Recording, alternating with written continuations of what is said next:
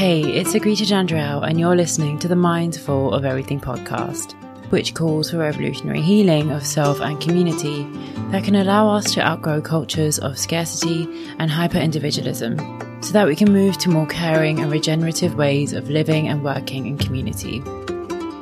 In this episode, we welcome back the lovely Samantha Mackay to the podcast to build on the previous episode on the Enneagram and personality mapping, focusing on a very complex but integral part of the tool, paradoxes.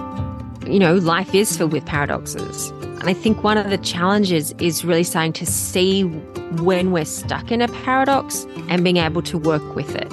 I think that happens the most when we are complaining or saying how frustrated we are about a situation, how that situation never changes, and yet the situation is changing, we're not changing. And so when we can see the set of beliefs we're stuck in that we think are opposite, but might not actually be opposite, that we can find a way for those beliefs to work together, we can start to open up or expand our awareness for what's happening in the situation.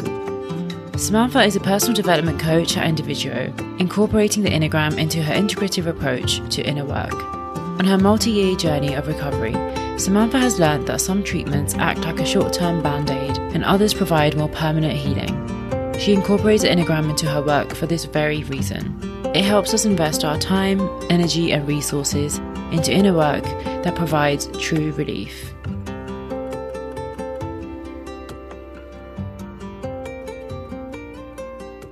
Hi, Samantha. Welcome back to the show. I'm so happy that you're here so soon after our previous episode. Welcome back.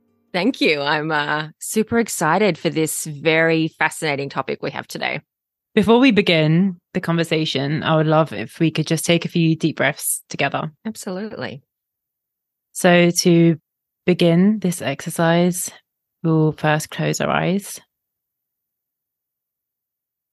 I think today's breathing exercise, we're really going to focus on showing gratitude to ourselves, but also this moment that is allowing us to really slow down and allow ourselves to witness the energies that are going around us and within us as well, but also just the importance of bringing about calm in your life and understanding that slowing down is not a privilege, is a necessity, and we all require it.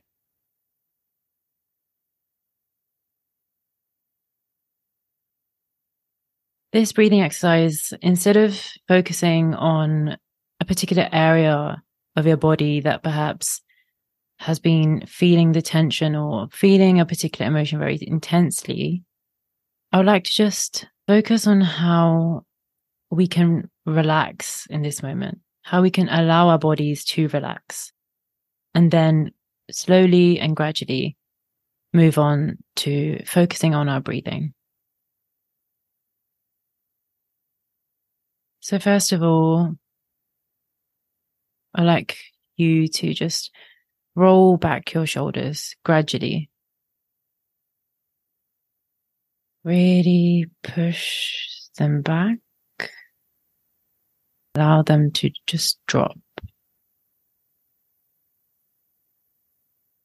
If, like me, you sometimes feel that your jaw is clenched when, I guess, in the day-to-day, but also during stressful periods of your life, just try to unlock your jaw and really just relax it.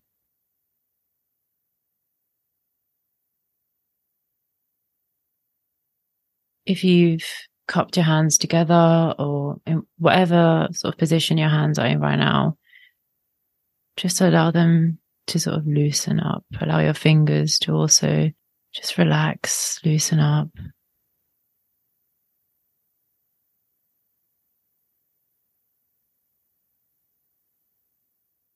If you're sitting on a chair right now, allow your feet to gently relax. Try not to put too much pressure on them. If you've crossed your legs right now, then try to relax them, loosen up a bit. as much as possible.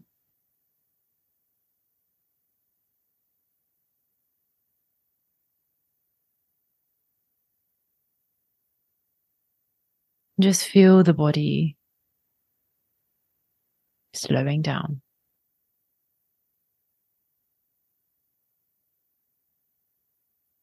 Now we're going to place one of our hands on our tummy or our heart before we begin to take deep breaths together. And again, just try noticing how, as you're putting your hand on your heart or your tummy, just noticing how the body is really just releasing itself from any of the tensions and the worries of the day or the week.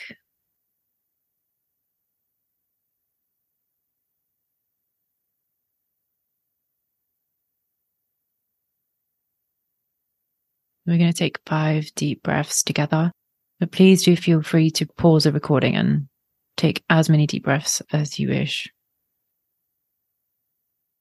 Take a deep breath in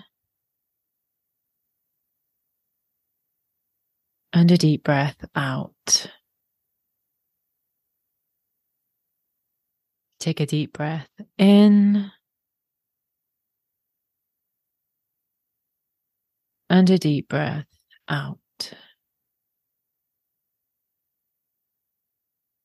Take a deep breath in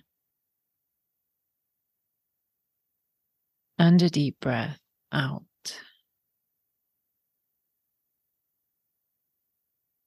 Take a deep breath in and a deep breath out.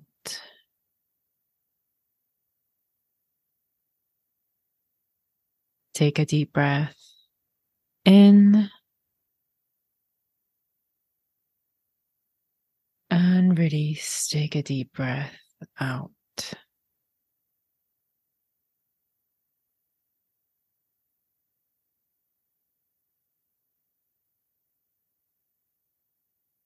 Now, in your own time, when you feel ready, gently open your eyes.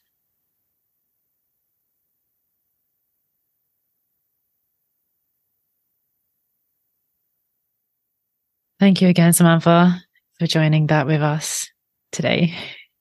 Thank you. So I would recommend listeners that if you haven't listened to the previous episode, you do listen to that before this one. I think that would be a really good insight into the Enneagram and how it can help us adults in particular, not just map out our personality, but also understand the sort of patterns and behaviors that we've internalized, how they are connected to certain parts of our histories, whether that's for chronic illness or trauma. So I really do recommend you listen to that episode before tuning into this one if you haven't. But just to give a sort of recap to the previous episode and also to the Enneagram, it would be amazing, Samantha, if you could just begin by just giving our audience a bit of a recap to bring back some of the knowledge that we got to receive from you. Yes, the Enneagram is just such a fascinating tool and it has so many layers. And so we obviously won't be covering all of them or even really scratching the surface, but it really is this really wonderful tool. So the Enneagram is a psycho-spiritual tool for development.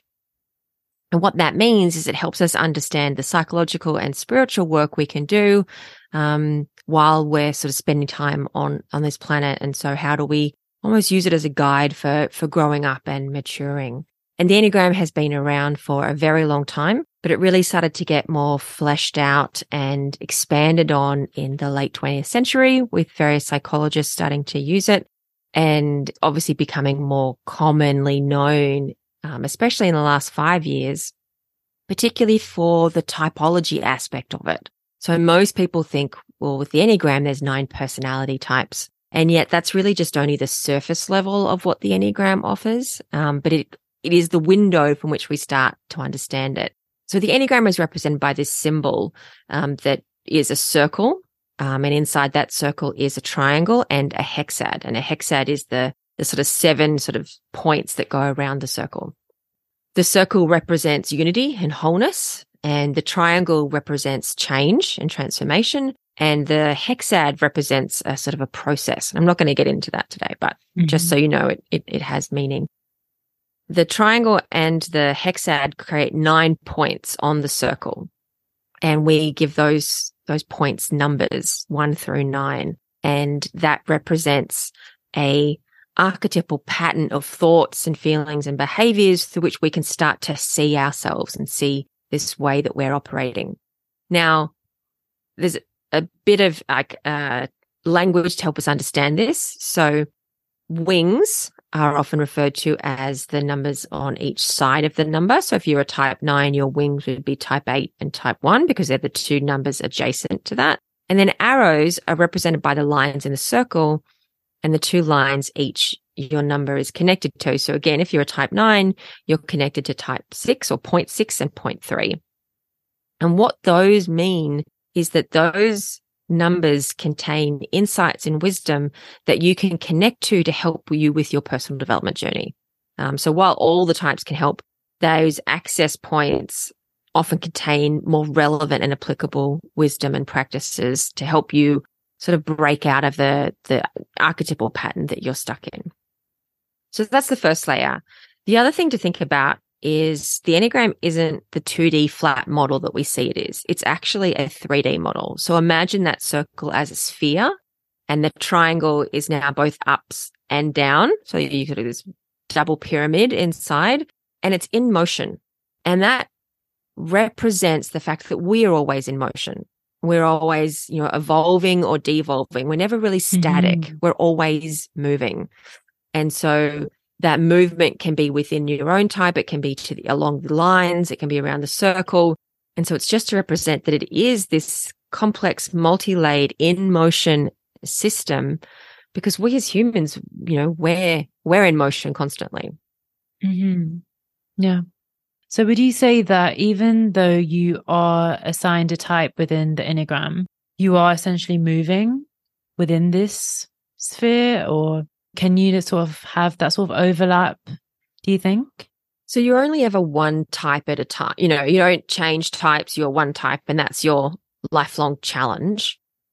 But yes, depending on how much stress or what's the environment or what's going on, if you need extra resources because the tools associated with your, primary defense mechanism, if they're not working, then you're going to reach out. Your psychology, your psyche is going to reach out along those lines for more resources. And so I'm a type 7, which means my primary resource is to make things fun or to lighten things up. And that can look like, making jokes or reframing everything as positive. But if that's not working, I can reach out to 0.5, which is about withdrawing and becoming introverted and hiding from the world. Oh, okay. Yeah. Or the 7 can also reach out to 0.1, which is about becoming more structured and more rigid and more rule following. Now, there's a whole lot of elements there, so I'm just picking a few at random. But yeah, there's always more resources to find. But I think it's important to remember that most of the time we're usually going there unconsciously and in an unhealthy way. And you can go there consciously in a healthy way without knowing the Enneagram, because in life we do face challenges, and there are times when we think, well, this strategy isn't working. What is a way that might work that's going to be better for me? And so we can discover some of those insights without the Enneagram. Now that I know the Enneagram, I think you can just leverage it more effectively.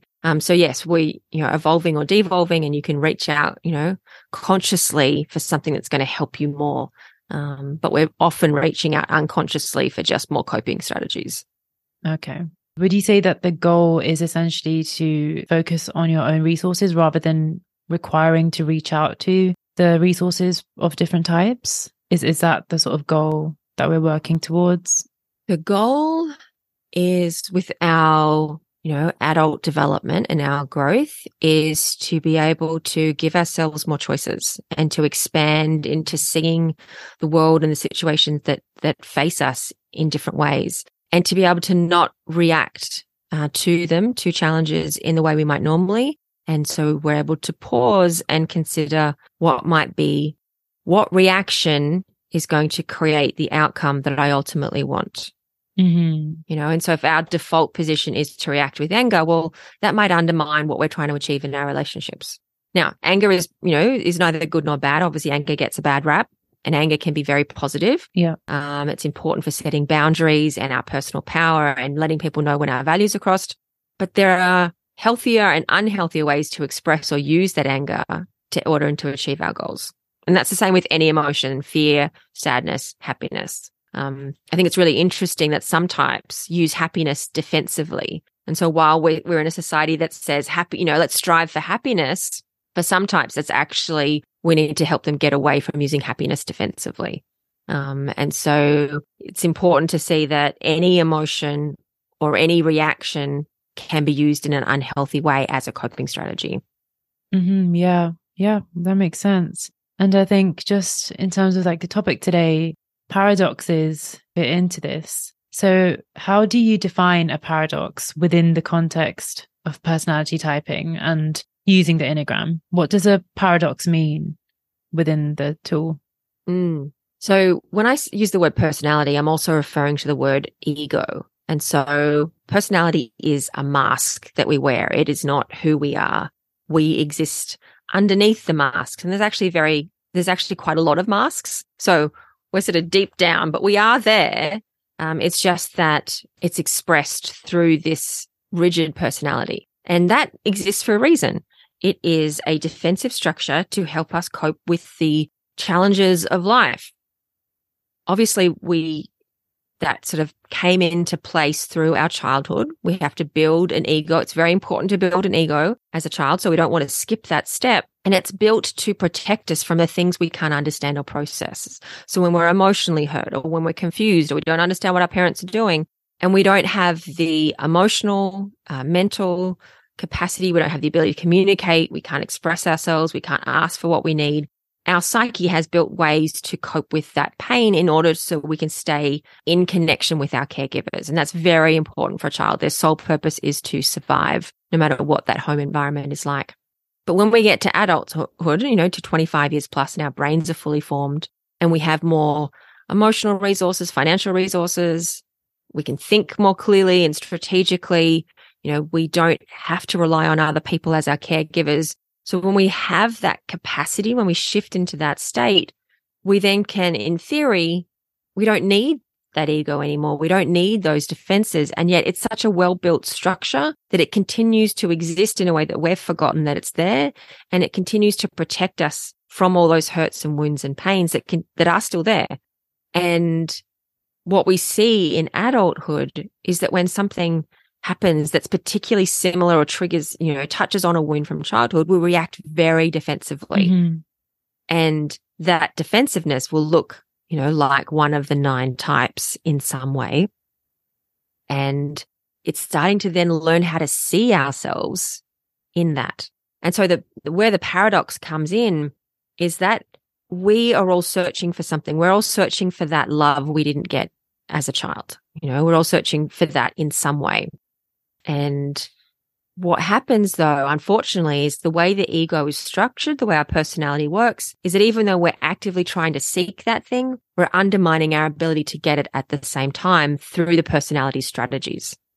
And so when we're in personality, the very act of trying to get the thing we want, the way we're trying to do it, you know, the how we're trying to do it is keeping us from the very thing we want. And so, yeah, it's a trap or a paradox that we have to learn to start to see in action because it's very unconscious. This is not, you know, an introduction to the Enneagram. This is something that is a more complex topic and holding the nuance of what the personality's role is. And most of us will never really see this thing for ourselves unless we've got a lot of self-reflection and introspection going on, because this is what the Enneagram reveals. It reveals and it gives us language for these things that are almost so intangible, we just can't even hold on to them to see them. Yeah. Before this episode, we talked a bit about the concept of paradoxes. And one thing you mentioned was chasing something in a way that ends up pushing that thing away further from us, right? I think the way that certain people, or I think most of us, the way we try to strive for something, it tends to kind of push us away from it further, because the energy that we're sort of radiating to that thing or that person or whatever it is we really want to get is just not compatible in some way. So I think that makes a lot of sense when we're talking about paradoxes here. So how does the Enneagram help us in identifying that what we are doing to get somewhere or to get to an end goal is not working out for us? In fact, is pushing us away from that.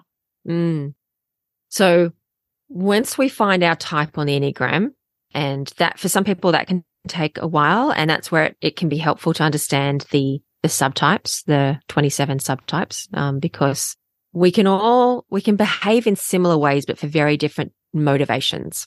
And sometimes, there are a lot of lookalike types. So going into that deeper level, the subtype can really help us figure out what that motivation is. And once we've found that and we can start to see that in action with ourselves, the Enneagram then shows us or gives us, tools and practices and pathways to help us start to loosen that ego's or that personality's grip on us. And that's, in shorthand, learning how to do the opposite of what our ego asks for. And you can't jump into that immediately because the ego is a defensive system. And you know what happens when, very strong defensive systems are triggered? They overreact. And so it's taking that journey of slowly building the capacity to stay with uncomfortable feelings, sensations, and thoughts for longer. And as we do that, the defensive system doesn't need to be quite so tightly wound. And so then when we've got more, capacity for inner resilience, we can then go and tend to those underlying wounds or traumas or unmet needs. And when we can do that, we then ease the pressure within our system. And so you build capacity to heal what's underneath, and you sort of just repeat that process. And when you layer in the Enneagram, you get these clues as to the kind of work that you need to be doing to build that capacity that's going to be more effective for you, and also the kind of sort of unmet needs or traumas or wounds that you're looking for underneath. To sort of paint a picture on what a paradox can look like in our day-to-day, is it okay if you could give us some examples for each type? So what certain types of sort of paradoxes that they have to try to overcome? I think that would be helpful for the listeners to get a sense of what a paradox can look like in our day-to-day and how we can begin to identify it. Yeah, I think that's a great idea, because sometimes it's hard to understand things unless it's in practice. Yeah. Okay, so let's start with the type 1s, and their paradox or trap could be sort of described as, I can only relax when things are perfect. And the challenge is things are never perfect. And so then the ones never get to relax. And so they're striving for this impossible thing. And so for ones, it's about learning how to accept imperfection, and so you can relax sooner. So ones had this childhood experience of often needing to be very responsible. So they may have had a chaotic family home, or a parent who wasn't able to be in charge effectively, or some other need or requirement there.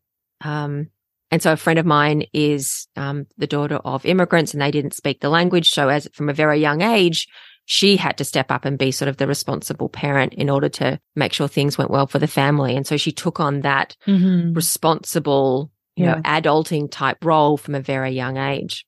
And so ones tend to be very hardworking and very disciplined and very much following the rules. And that also can mean they can be quite critical and inflexible.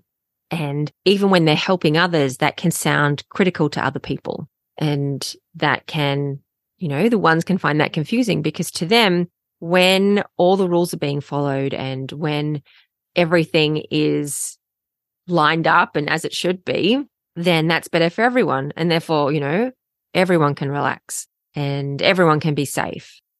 That's just not the case, because life is this imperfect thing. Mm-hmm. So essentially they're striving for order all the time, when sometimes I think there is a beauty in chaos as well. And a lot of new opportunities can arise from sort of mess, right? And that can be really challenging for ones. Yeah. So they can be striving for order and perfection either within themselves or in the outer world, or they can just sort of model and be perfect. An example, again, from this friend of mine, she was teaching us the right way to pour milk out of a Tetra Pak. Now, most of us take the opening and have it closest to the mug, and we pour milk, and there's always some sloppage, always. Yeah. But the right way to pour it is to have the opening away from the mug, because when you pour it in, you've got more control and there's no spillage. Now, I've never adopted that. I know this is the right way to do it. I've been informed and I still do it the wrong way. And so one's really, really figured out what is the right way to do things, and then they will often teach that to other people. But there are ones in all varieties, but there is, as you say, some sort of order to be created in some form. So some of the ways that ones can start to notice themselves in this trap or this paradox is just to notice. They can notice their inner critic. Ones are often known for having a very harsh inner critic, and starting just to see what it's saying and to not necessarily take everything at face value. They can start to notice their perspectives on right and wrong and just, what that looks like. And they can start to notice how much tension they're holding in their body and how much resentment and what that sort of feels like for them and those sensations.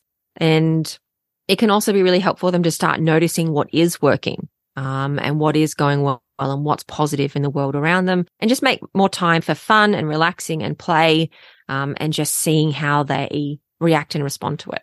Yeah, that I could somehow relate to it in that sense. So I am a daughter of immigrant parents. I am an immigrant myself.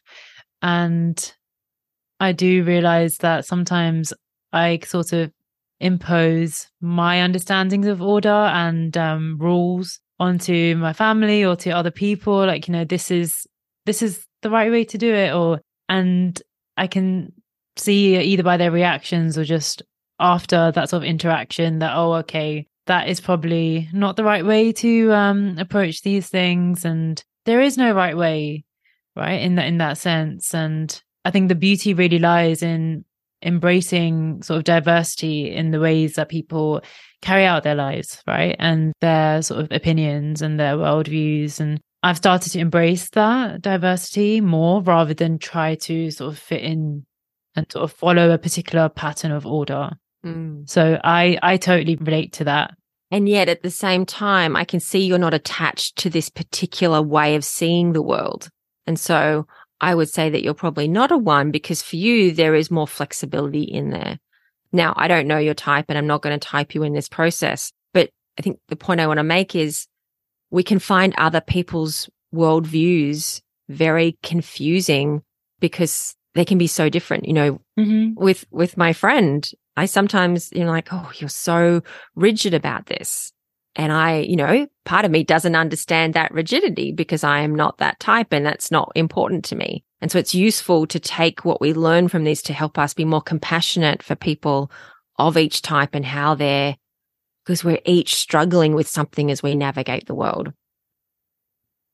So what can the paradox for type 2 look like if we're moving along the types? So type 2 focuses on being liked or being likable. And so they do that in order to stay in relationship with people and to have their needs taken care of in some way. Mm-hmm.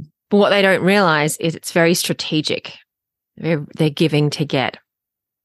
And so the more 2s try to be likable, the more resentful they actually feel when their needs aren't taken care of. So for 2s, they make people like them by being less like themselves.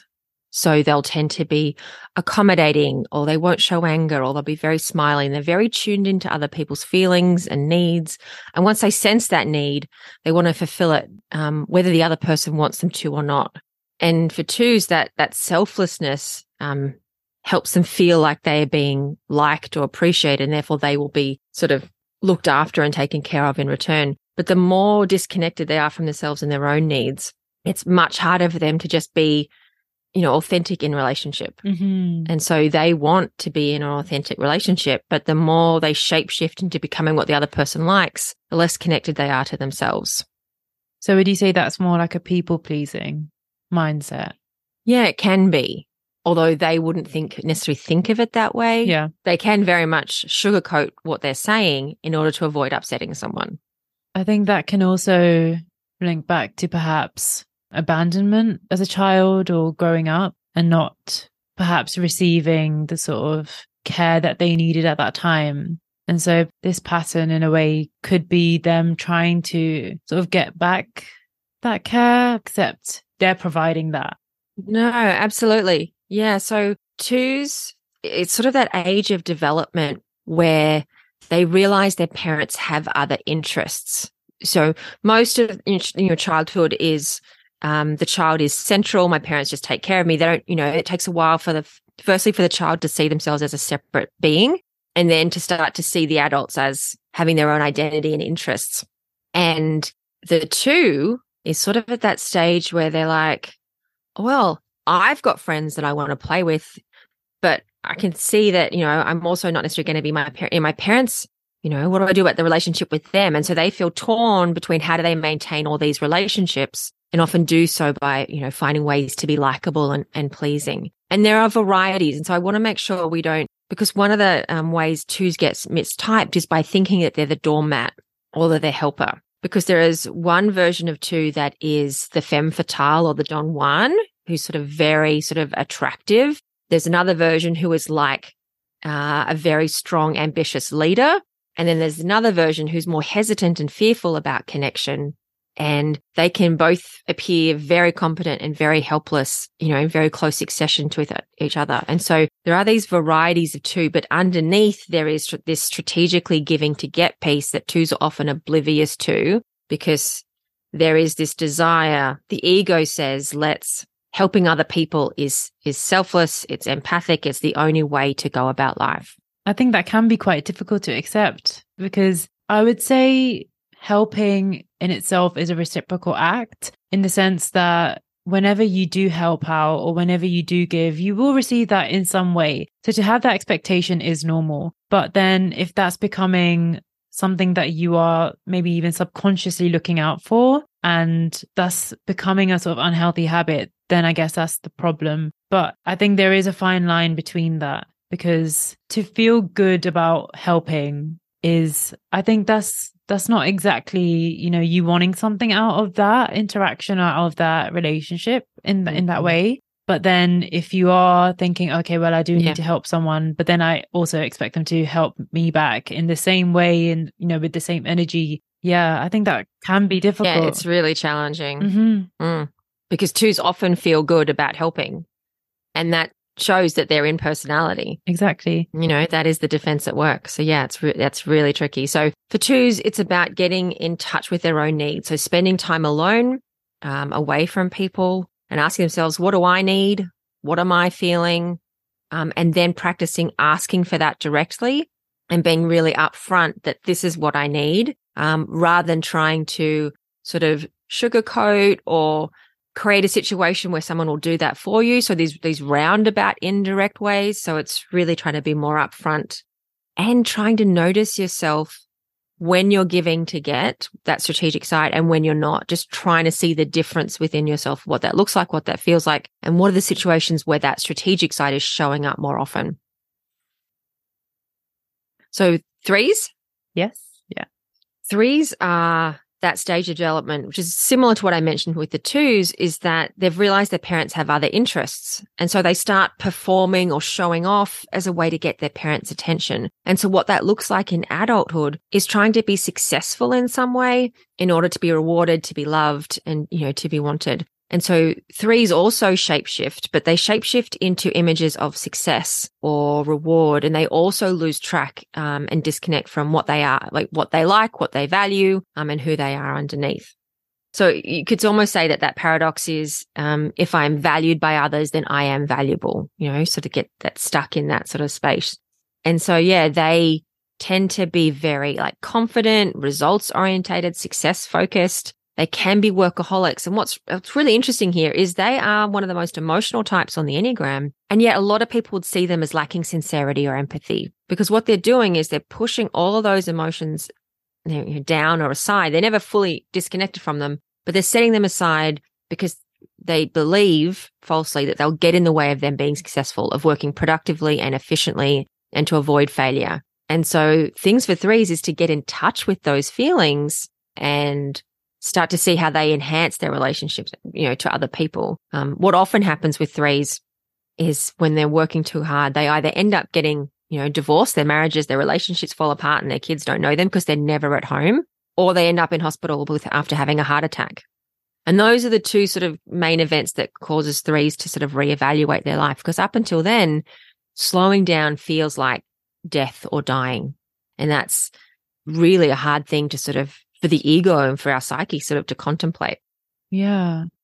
I've never come across this personality, or it's a very different sort of mindset, I think, working to be that successful so that you can, I guess in that way, you can get that validation from people that perhaps didn't give it to you when you were younger, or when you required it, when you weren't perhaps as successful. So I think that's really interesting. Yeah, definitely. So for threes, it's taking time to get to know themselves. What do they like and dislike? What do they value? Who are they when they're not shifting into someone, another model of success, and even understanding what that role model of success that they're shifting into. And then, trying to avoid over-identifying with your work, learning to slow down. And it'd be really useful to, for threes to start to think about the risks of their current lifestyle. So what do they need to fear will happen if they don't change the way they're currently approaching life? And again, there are very different types of threes. And so they don't, we might imagine the three I've described as like the shiny car, corner office, sharp suit type of person. But there's actually a very ethical, excellence sort of driven three. And then there's I want others to be successful sort of three. And so there is a variety within there, but there's sort of some key themes that connect them all. So type fours. So again, this is another heart type. These are relationship type. The twos, threes, and fours all see themselves in their relationships in some way. And so they sort of need to be in relationship in order to understand themselves in some form. Now, the fours don't shapeshift as much as the twos and threes do. And they sort of have a strong connection to trying to be as authentic and live as authentically as possible. But what their paradox or struggle or trap is that they believe themselves to be misunderstood. So they want to be understood, but they believe themselves to be so different and so lacking that no one can ever understand them. And so they find themselves pulling people towards them, but when they get too close, they also push them away. And so, they really want to be in authentic relationships, but because they truly believe they are lacking and misunderstood, that they push people away at the same time. Mm-hmm. In some ways, I can relate to that. There are certain points in my life where I even think quite recently where I've been undergoing quite a lot of, there've been quite a lot of awakenings, I think, within this particular time. And sometimes it feels as if people don't understand, or people are not at the same sort of stage of healing as you are.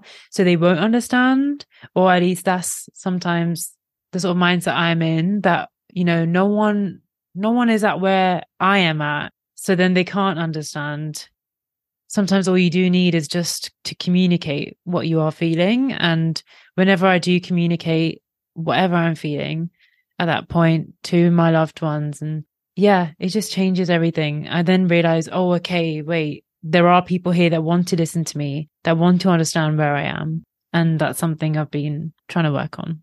So fours tend to feel their emotions very intensely. And so they amplify their emotions by attaching a story to them. Yeah. And so they almost swim inside their own emotions. And so one thing that they need to learn is to let go of the emotions. And so fours sort of believe, because I feel I am, they sort of, over-identify with their feelings. And that sort of leads to this feeling of being special and being unique and being different and misunderstood in some way. And so what fours need to learn to do is to let go of their feelings, and to realize they don't actually need to stay around as long as they do in order to process them.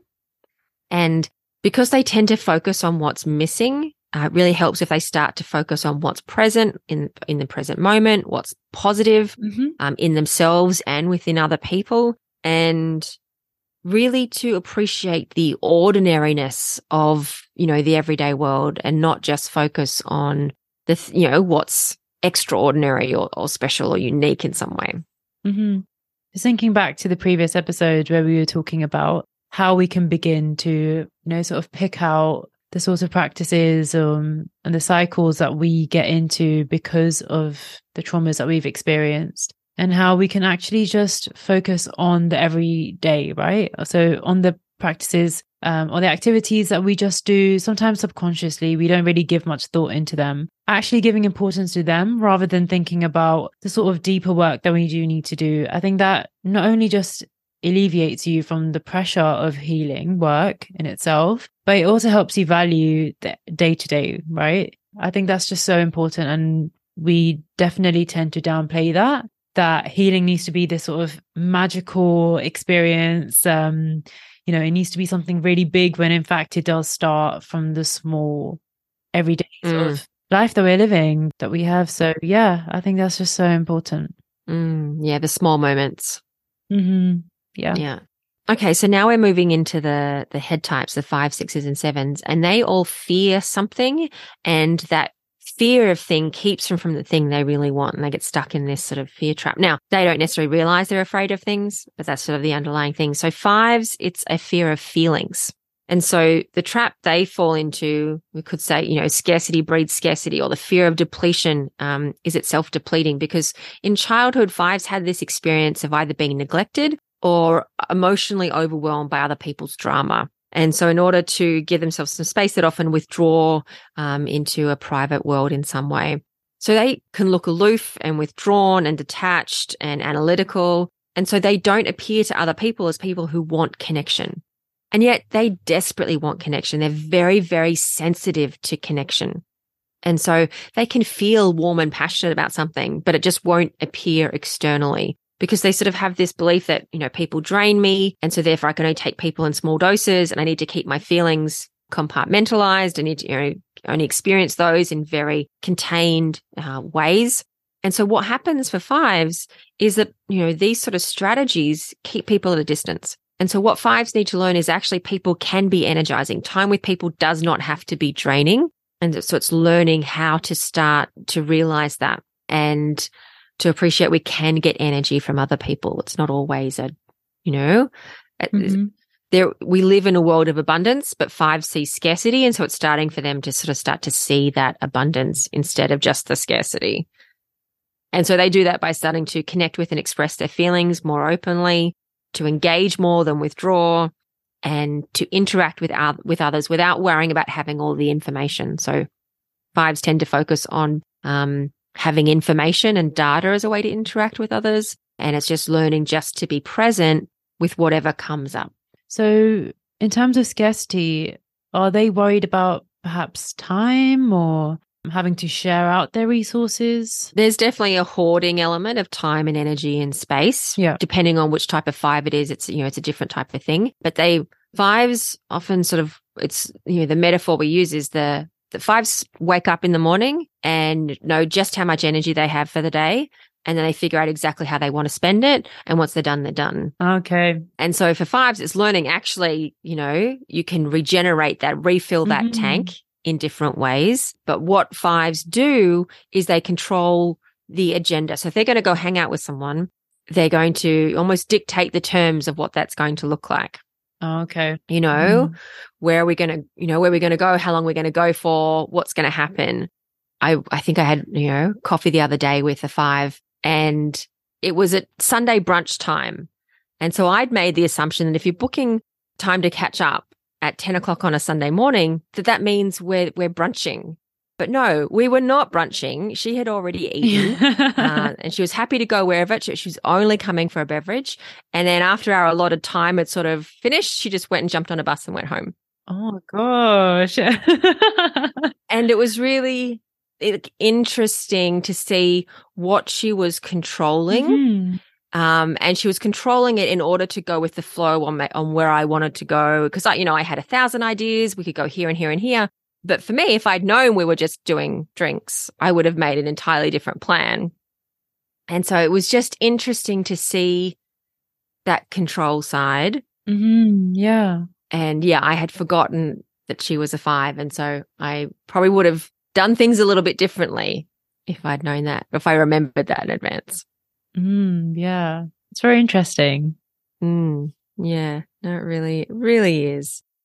Okay. So 6s have a fear of being. So being in their own authority, being in their own competence. And so they're often looking for an authority figure to follow in some way. So that means there's 3 types of 6s. There is the 6 who wants to have a group of friends as their authority and to keep them safe, but they're very questioning and doubtful and often look very anxious.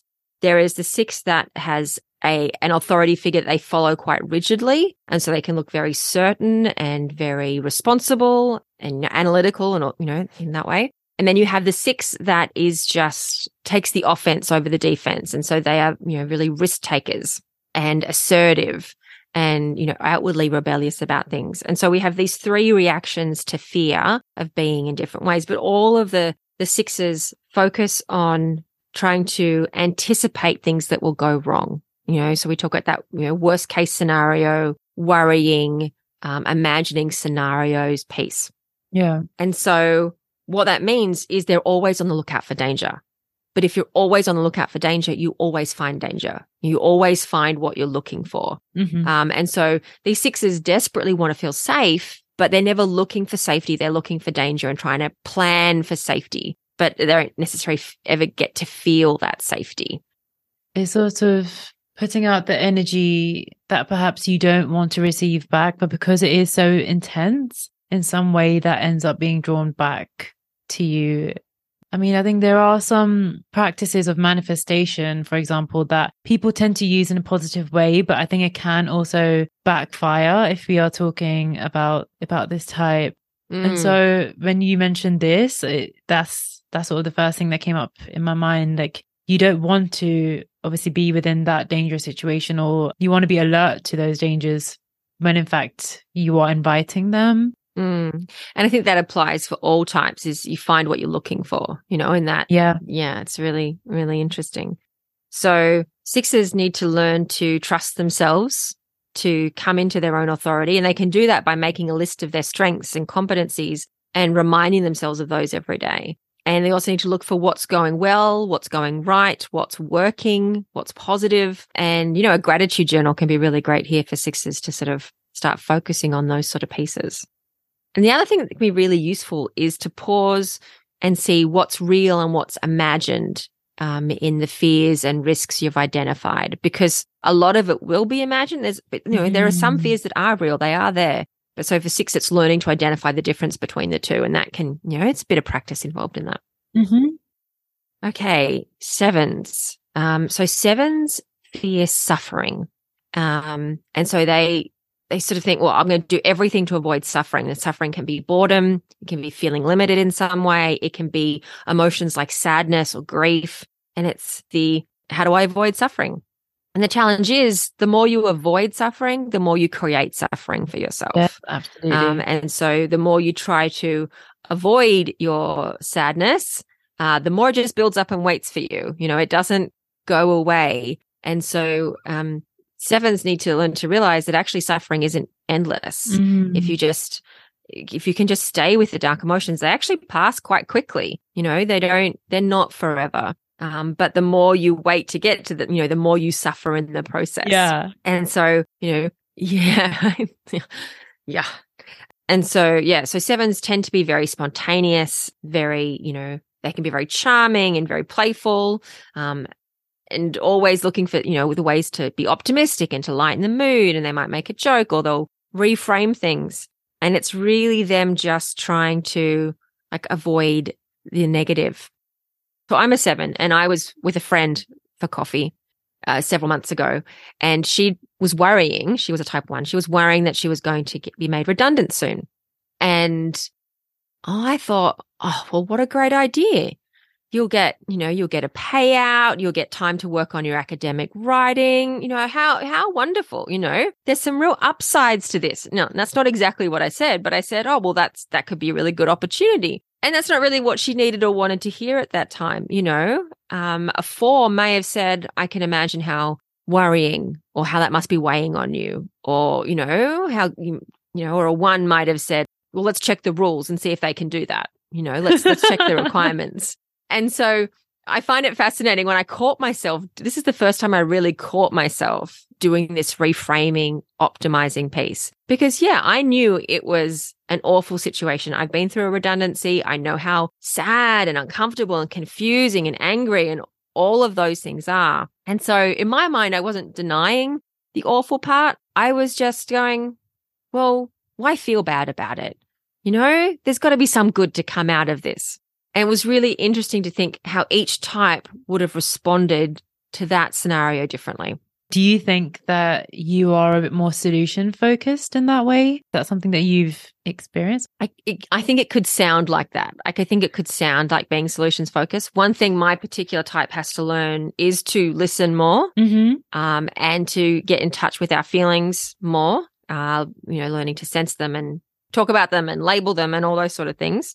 And I don't think all sevens are necessarily solutions focused in that way. But because we're trying to avoid the uncomfortable feeling, I think some sevens would make a joke about it. My version is, let's look for the practical outcome here, it's a little more tactical or strategic, so which could sound definitely solutions focused. But yeah, I think some sevens would be like, let's have a party, let's celebrate. Oh, okay. Yeah. Let's make a comedy special about it. And so each seven has their own flavor. Yeah. I love how the Enneagram is making space for that complexity within each type, because of course there's so much diversity, and I would say personality in itself is a spectrum. So within the type, you have so much variety. And I think that is so important. Yeah, I recently met someone of a similar age, obviously a different gender, but of the exact same type as me, same sequence and everything. And what was interesting is he grew up in Middle America, and I really expected us to be more similar in how we were coming into things. And when he talked, I could see we'd learnt the same lessons, and what he was saying really resonated with me. But our path and our journey and our presentation and our approach to personal development was entirely different. We'd worked on different things. We'd taken different paths. And I think that surprised me. I thought we'd be more similar, but no, because those patterns are shaped by our childhood experiences, our family culture, our social culture, what life is happening around us. Yeah, of course. All right. 8s. We're almost there. So 8s are about being strong. And they're often great protectors, and they're very assertive, and they stand up for injustice. And it's very important for them to protect the innocent in some way, which means they're often very direct and assertive. They can be very excessive, and they have this really big energy. They don't necessarily realize that they have this really big energy. For them, it just feels like energy. For others, that energy can feel very intimidating and overwhelming, and it can feel to other types like anger, even though that's not how the 8s experience it. So what's happening for the 8, the paradox here is that staying strong creates weakness. Avoiding vulnerability leaves you vulnerable.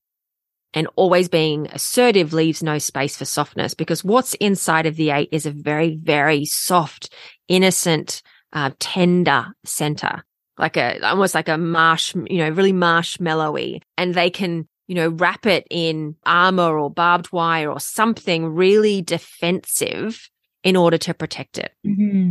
But like other people, 8s still want to be in relationships, and relationships are space for softness and feelings. And we don't always need protection in the way an 8 might read that we need protection. And so they can be very quick to act when really we might need them to, sort of just listen. And so 8s don't necessarily realize how they can be intimidating, and they often get labeled as bullies, even if they're, often bullied themselves. And so it can be a really difficult space for 8s to figure out. And they often, when I speak to 8s, they've had this feedback their whole lives. You're too much. You're too angry. You're too big.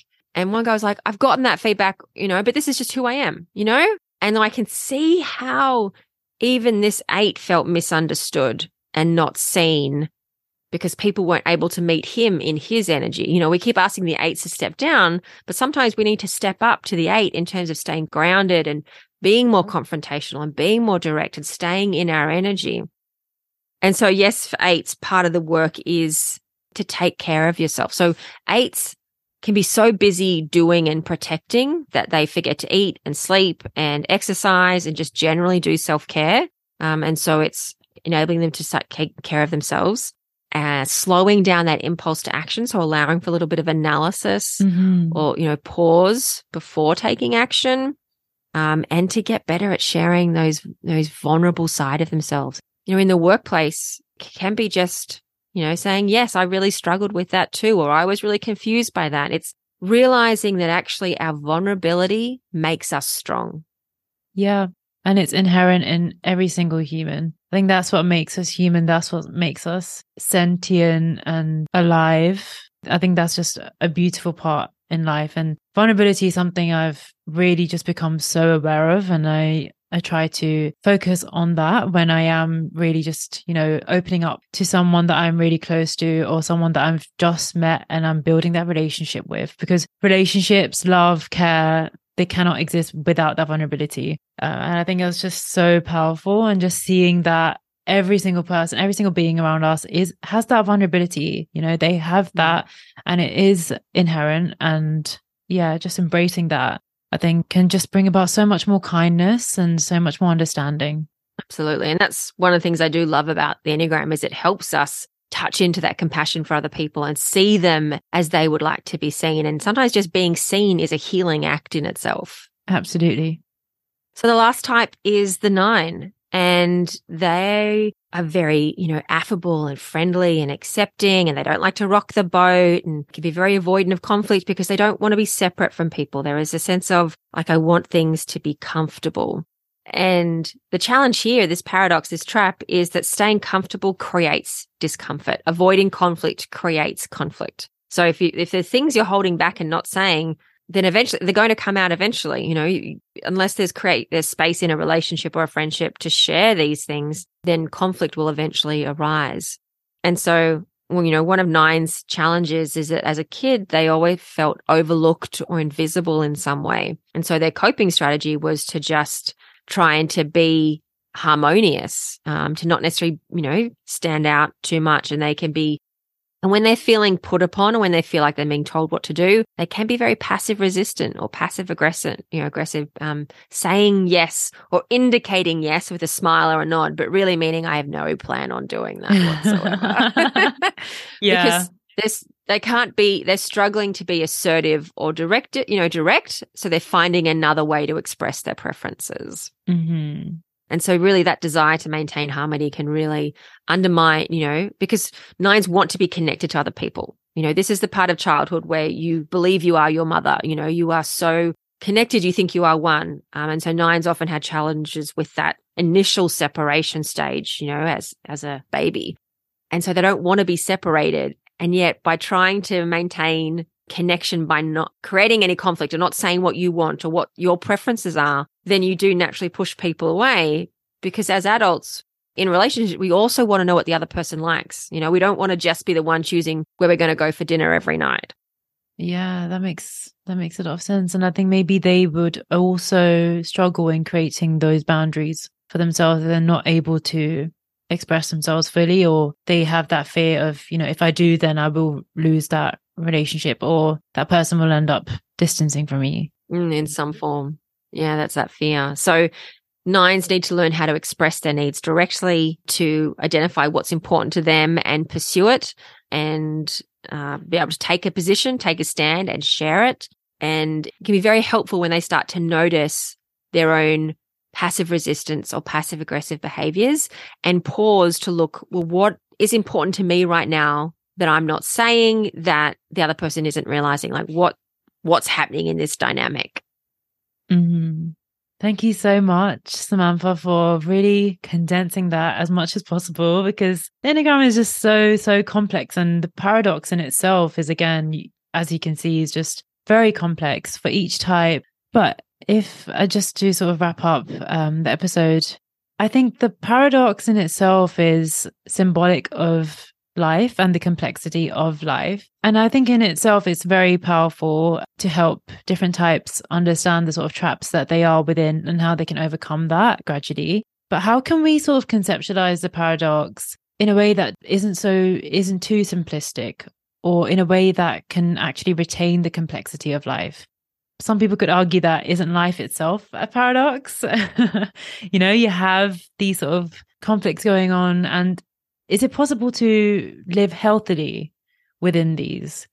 Yeah, that's a really great question because, life is filled with paradoxes. And I think one of the challenges is really starting to see when we're stuck in a paradox and being able to work with it. I think that happens the most when we are complaining or saying how frustrated we are about a situation, how that situation never changes. And yet the situation is changing, we're not changing. And so when we can see the set of beliefs we're stuck in that we think are opposite, but might not actually be opposite, that we can find a way for those beliefs to work together, we can start to open up or expand our awareness for what's happening in the situation. Because often our first default is to complain or blame other people rather than to see how we might be contributing to the situation, even unconsciously. And when I say those sort of things, I think about the people who have never been happy in their career.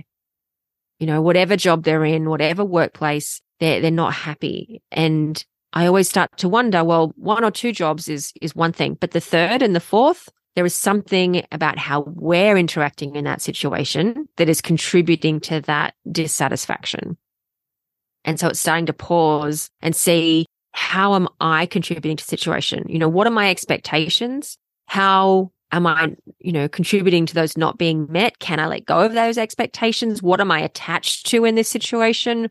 What am I trying to achieve? Mm-hmm. What am I not aware that I'm trying to achieve? It can be really hard to pull some of these unconscious pieces into our awareness because they are unconscious for a reason. And so that's where it can be really helpful to get a coach or a mentor or a therapist to help us start to see these patterns. But these patterns are there and we just don't always realize how they're contributing to the way our life is going and whether we're satisfied by that or not.